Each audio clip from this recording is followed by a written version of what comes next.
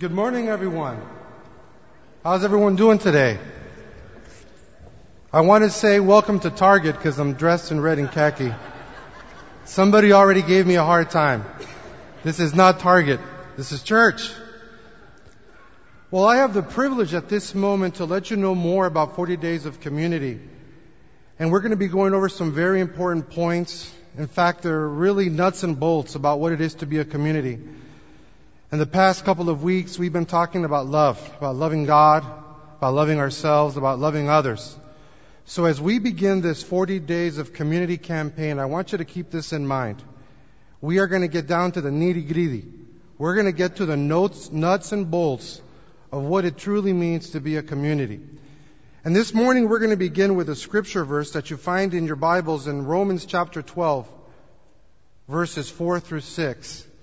Now, I'm going to be reading from the Message translation. We have it on the overhead, and we also have it in your bulletins. If you look inside your bulletins, you have the teaching notes for this morning.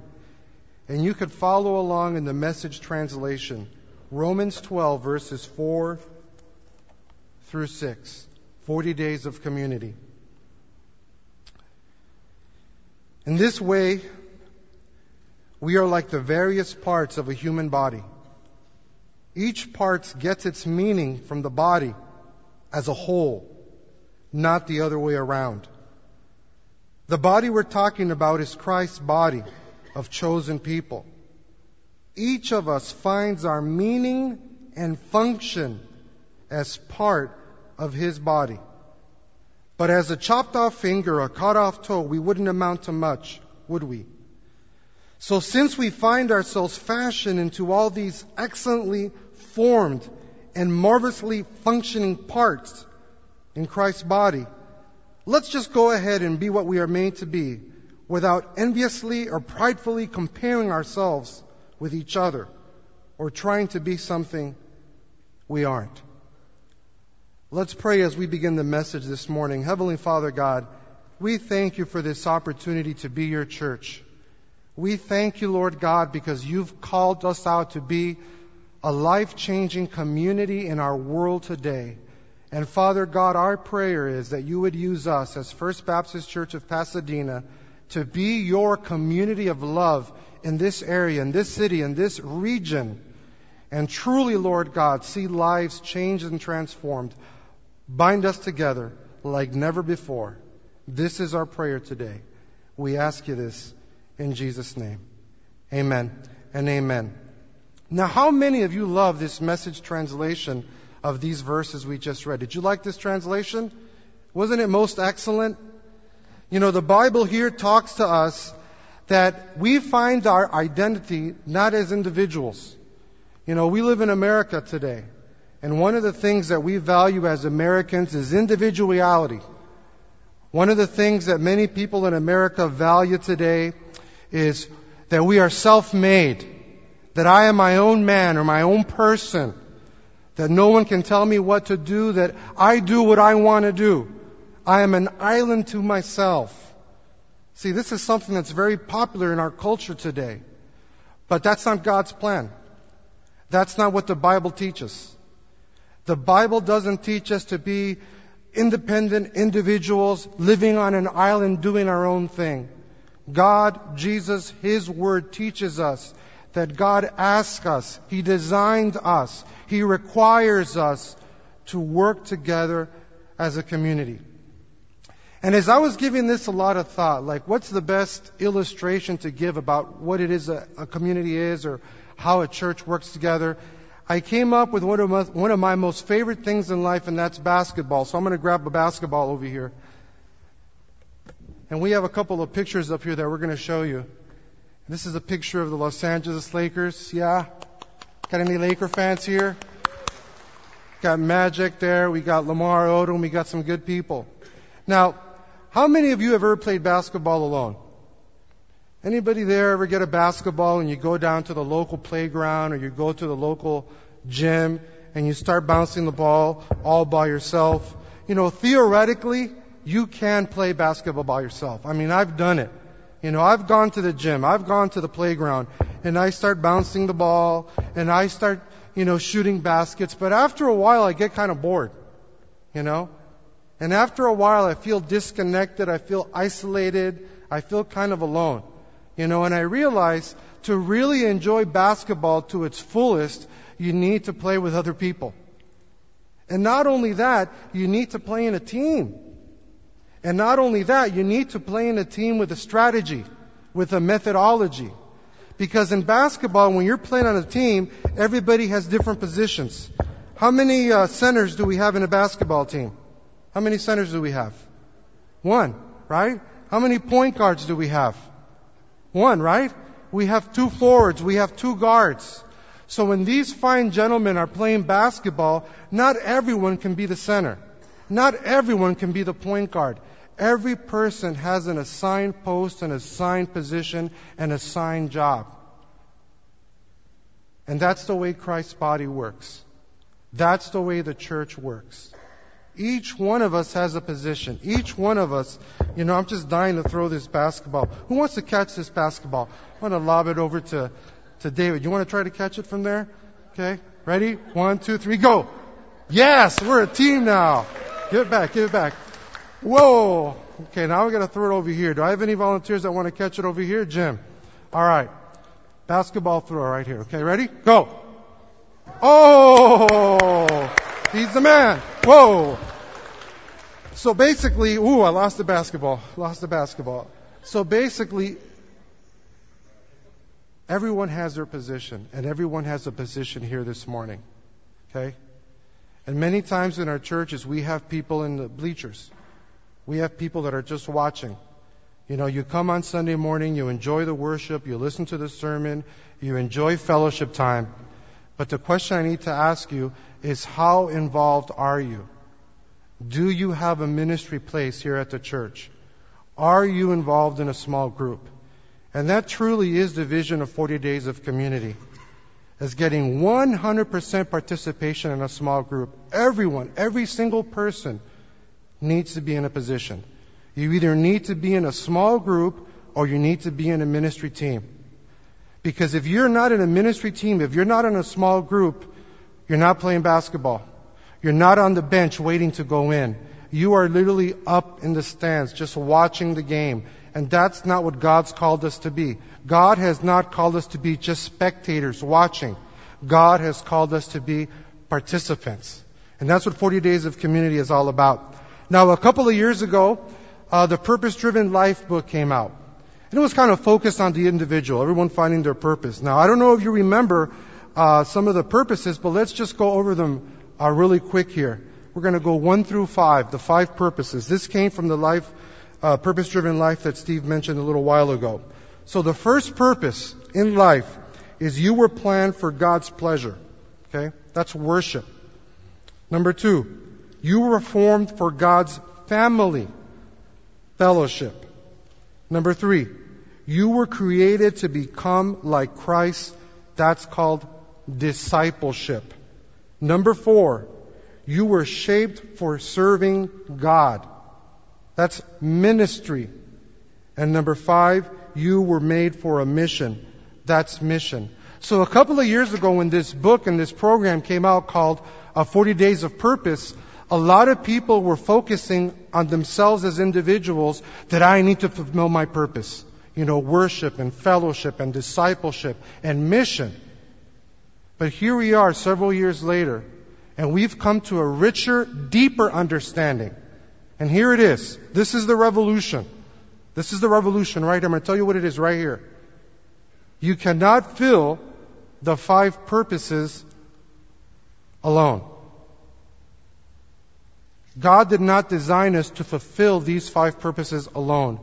We need to fulfill these 5 purposes with other people. We fulfill these purposes together. We fulfill these purposes as a community. So we're going to turn to our neighbor and we're going to say, I need you to fulfill God's purpose in our lives.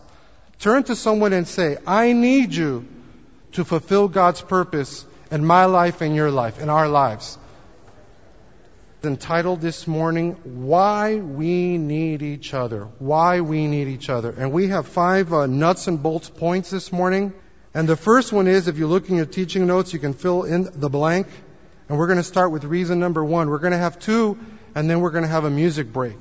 And we're going to have music breaks throughout this service because worship is a big part of this. So the first one, the first reason why we need each other, you can fill this in, is I need others to walk with me. Just as you have received Christ Jesus the Lord, so walk in. So our sub-point for this morning, for point number 1, is community, God's answer to loneliness. In 1 Peter 4:9 we read, open your homes to each other without complaining. So community is God's answer to loneliness. I need others to walk with me, and community is God's answer to loneliness. Now here we go. When Jesus began His ministry, when Jesus began His ministry, what was the first thing that when He began His ministry? He asked His disciples to do what? To walk with Him. He asked the disciples to come along with Him, to be on a journey with Him. And that's what community is all about. It's by going to another person and saying, will you come on a journey with me? Will you walk with me? Because the foundational point is that there are a lot of people nowadays, not only in church, but in the world today. You could go to New York City and be in Times Square in the middle of 1 million people, and you can feel so lonely and so isolated. Right? You could be in a subway in New York City or Los Angeles, because we also have a subway, and feel so lonely and so isolated. I've talked to people in big churches, and I've talked to people in little churches. I've talked to people in churches of 3,000 or 5,000, and I've talked to people in churches of 30, 60, 100, 150 people. And many times they both tell me the same thing. I've talked to people in huge churches that they say, when I go to the church, no one talks to me. I feel so alone. And I've talked to folks in small little churches. They also feel the same thing. They've also told me, sometimes when I go to church, no one talks to me, and I feel so alone. I feel isolated. So it doesn't matter if you're in a big church or if you're in a little church. So we need to ask each other to come and walk with me, just like Jesus did with His disciples, so they could be around Him.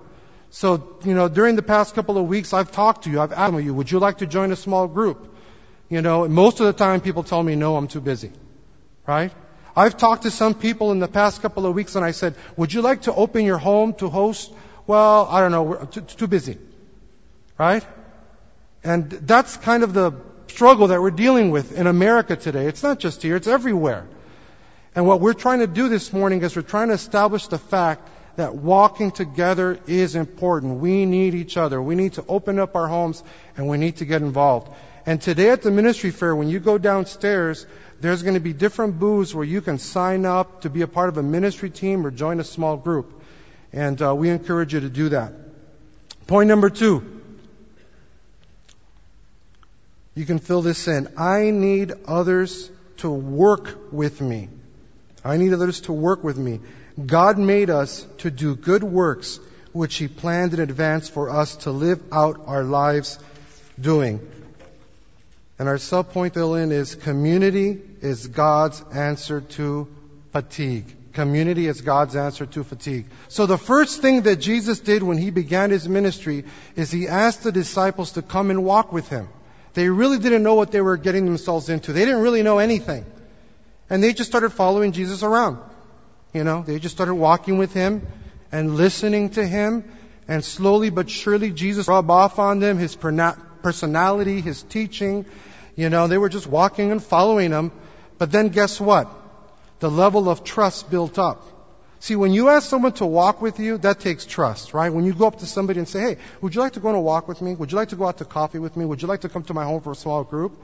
Right? That takes a certain level of trust. But now we're going up the trust ladder. Now Jesus asked the disciples, now I don't want you just to walk with me. Now I want you to baptize people. Now I want you to work. Now I want you to feed people. Now I want you to help people. So the disciples were originally a little bit, right? Kind of like Moses, you know. Pray for people, baptize people, lead a small group, service, feed people. We don't know if we can do it. And what did Jesus do? He encouraged them. Yes, you can. Yes, you can. I've taught you. I've showed you the way. So God is not only asking to walk with them, but God is also asking us to work with them. And guess what? It takes a high level of trust to ask someone to work with you. I mean, how many of you would ever go to a neighbor in your block, a neighbor that you didn't know, and you would say to them, hey, can you come and help me mow my lawn? Would you feel really comfortable doing that? Right? That takes a certain level of trust. You have to know that neighbor.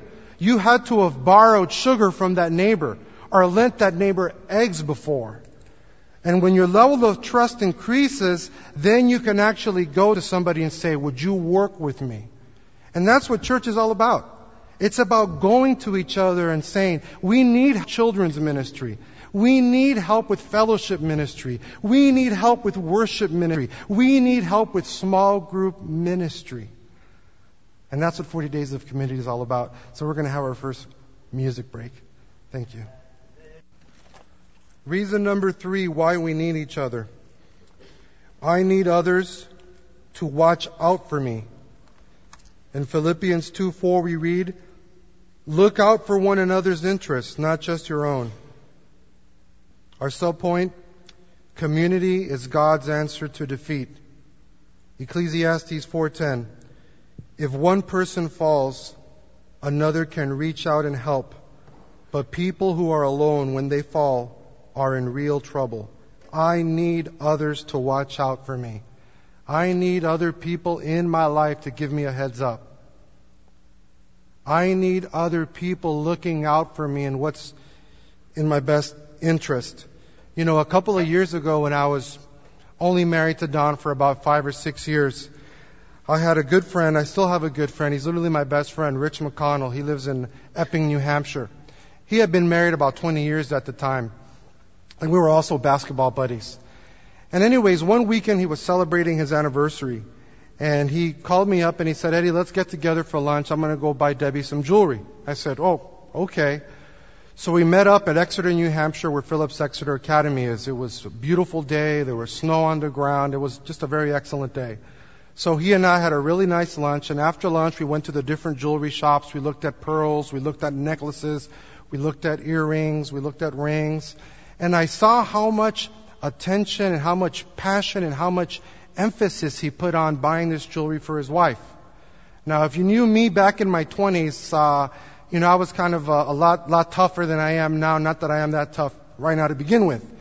But, I probably wasn't the most sensitive middle-aged guy like I am now. I was a different type of person back then. And many times Rich spoke into my marriage. He said, Eddie, that's not really the way you should treat Don. He would literally say to me, Eddie, that's not really the way you should talk to Don. He said, when you're celebrating anniversary, this is kind of what you do, Eddie. And I said, really? And it just so happens that Don's love language is gifts, right? My love language isn't gifts. And growing up as a little kid, my mom and dad separated when I was 3 years old. So I never saw my dad.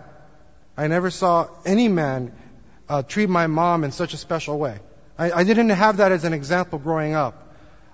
Something as so simple as a husband buying pearls or earrings for his wife at an anniversary. I didn't know any better. But Rich McConnell invested the time. He spoke into my life. He spoke into my marriage. And he said, Eddie, this is what you do. And because of Rich McConnell, my marriage is a lot better. My marriage is stronger. So that's what this point is all about. We need each other to watch out for each other. We need each other to give each other the heads up. We need each other to talk to each other and say, you need to work in this area of your life. I've noticed that you've been angry. I've noticed that you've been very nervous. I've noticed that you've had these issues. And in every point, we've literally been going up the trust ladder. First we start off, walk with me. That requires some trust. Then we went up the ladder, will you work with me, right? And now we've actually gone even higher. Hey, friend, can I tell you something? I've noticed something in you. Can I give you some helpful, loving advice?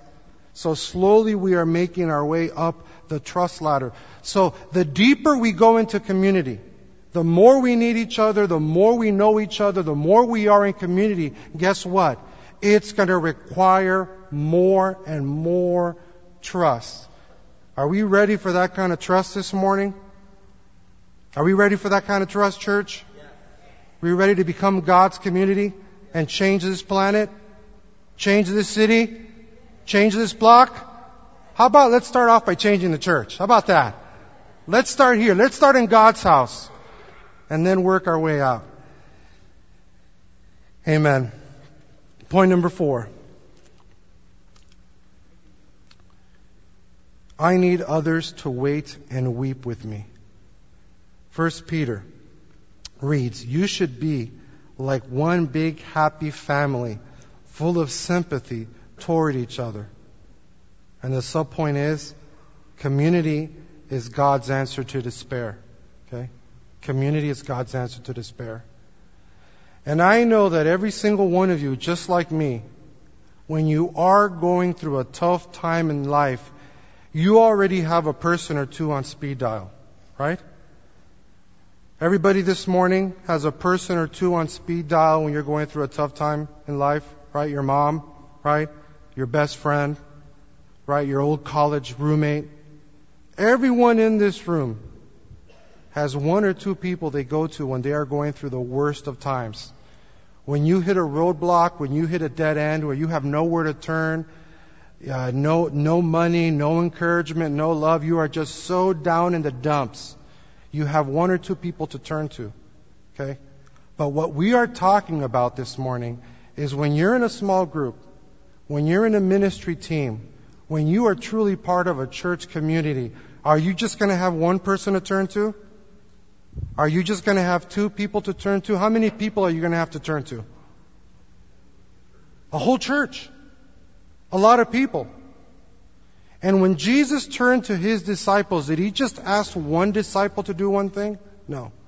He had some disciples that He used for preaching. He had some disciples that He used for baptizing. He had other disciples that He used for praying. He had other disciples He used for healing the sick and serving and feeding. That's what Jesus did when He assembled the 12. He didn't just go to Peter, James, and John for everything, right? He had a very strong relationship with them, and He prayed with them, but He didn't just go to them. He went to all His disciples. He went to all His apostles. That's why we want to build this community in the church. So when you are dealing with a tough time in life, you just don't have to call your mom. You just don't have to call your best friend. You can call your small group. You can call the church office. You can call the church staff. You can call people in your ministry team that you're working with.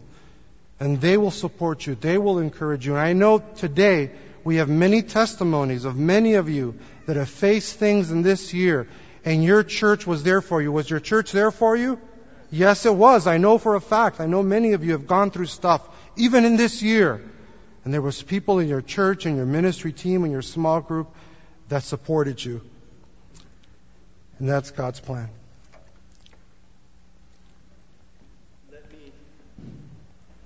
Let me share just a little bit. Just in the last couple of weeks, this church has reached out to me.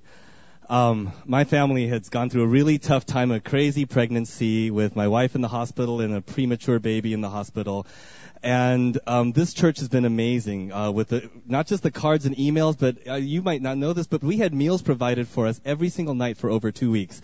Church members would just come and bring us meals, and that was just an entire blessing. We didn't even have to ask for it. So just being a part of this community has been a real blessing to me, and just this church has come out to me in a time when we just didn't have the energy to cry out to ask. So I just want to say on behalf of Joanna and myself, a big thank you.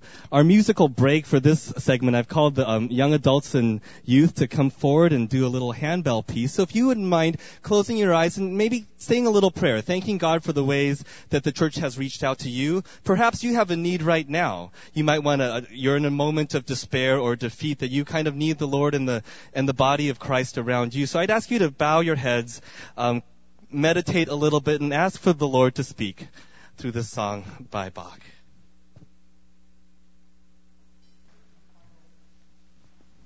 Point this morning, our fifth reason why we need each other. I need others to witness with me. In John 13, Jesus said, "Your love for one another will prove to the world that you are my disciples." God's answer to fear is community. In 2 Timothy 1:7 we read, "The Holy Spirit doesn't want you to be afraid of people, to be wise and strong, and to love them and enjoy being with them." You know, when I began this message, I talked about playing basketball by yourself is no fun. You know, and sometimes sharing your faith or evangelism is kind of scary to do alone. Now, if I think back when I was in Bible college so many years ago in Louisiana, I remember I took a class. It was called evangelism class. It was a practicum, evangelism practicum. And one morning the professor came in and he gave us our assignment that we had to go out and evangelize the community. And I grew up in a church where we'd literally go door to door on Saturday morning. It wasn't Jehovah's Witness, but we would literally go door to door handing out flyers and inviting people to church. So that didn't really intimidate me that much. But I remember there was this young woman in the class, and she was just so red in the face, and she was kind of upset. And after the class, I said, "What's wrong? What's wrong?" And she said, "What does he expect us to do? Does he expect us to go over to Del Champs and just follow people around the grocery store?" That was a local grocery store over there. "And just go up and talk to people about Jesus?" And she found that very scary. She found that very intimidating, to go out into the world and witness alone. But guess what? That's not the way God designed it. God designed it for us to share our faith and witness together. That's how God designed it. That's how God planned it. You know, God is not asking you this morning to go out into the world and start sharing your faith alone. We can do that as a community. We can do it together. And we'll actually be better at it. You know, a couple of years ago, I was pastoring a Spanish-speaking church. So every Sunday morning, yours truly would preach a message in Espanol. And as the church began to grow, we began to see that there was a need to do our services bilingually, because we had many young people coming that didn't speak Spanish. So every Sunday morning, we began doing a bilingual service. And our worship pastor, Moses Barrios, I asked him, "Moses, you're bilingual like myself. You were born here from Latin parents." I said, "I want you to translate for me every Sunday." So basically, the first 6 months, people laughed a lot. You know, he and I were up here and we joked around and we messed up words. You know, and after a year or two, as the church began to grow and continue to grow, people actually started telling me, "You know, Eddie, what really draws us to your church on Sunday morning is to see you and Moses and how you guys work together and that chemistry and that friendship and how you guys live out your Christian walk." You know, all the time I was thinking, I'm making a lot of mistakes. I'm not doing a good enough job. My Spanish isn't perfect. His translation perfect. But you know what people saw? Was friendship. Was chemistry. And people were drawn to that because they saw Jesus in our lives. So this is what I'm trying to say. God has called us. We need each other to share our faith. We need each other to witness to our community. Working together and truly being the church and truly loving each other, we're going to show Pasadena and this whole area what God's love is all about. So this is a challenge today. And we're going to continue with the service. We have other important elements like offering and more worship. And Pastor Steve's going to be giving the benediction shortly. But I want you to know this. When you go down to the ministry fair in the fellowship hall, like Jennifer said in the announcements, find out about the ministries, but find a place where you can minister. Find a small group. And when you go down to the fellowship hall, there's 40 days passports in a center table. Grab a passport. Every time you visit a booth, make sure they sign it, they stamp it, and put it in a box. And we're going to be giving some prizes away. So make sure you visit every single booth and talk to people, ask questions, find out about the different ministries, and get involved. We need you. We need each other. Thank you, and God bless you.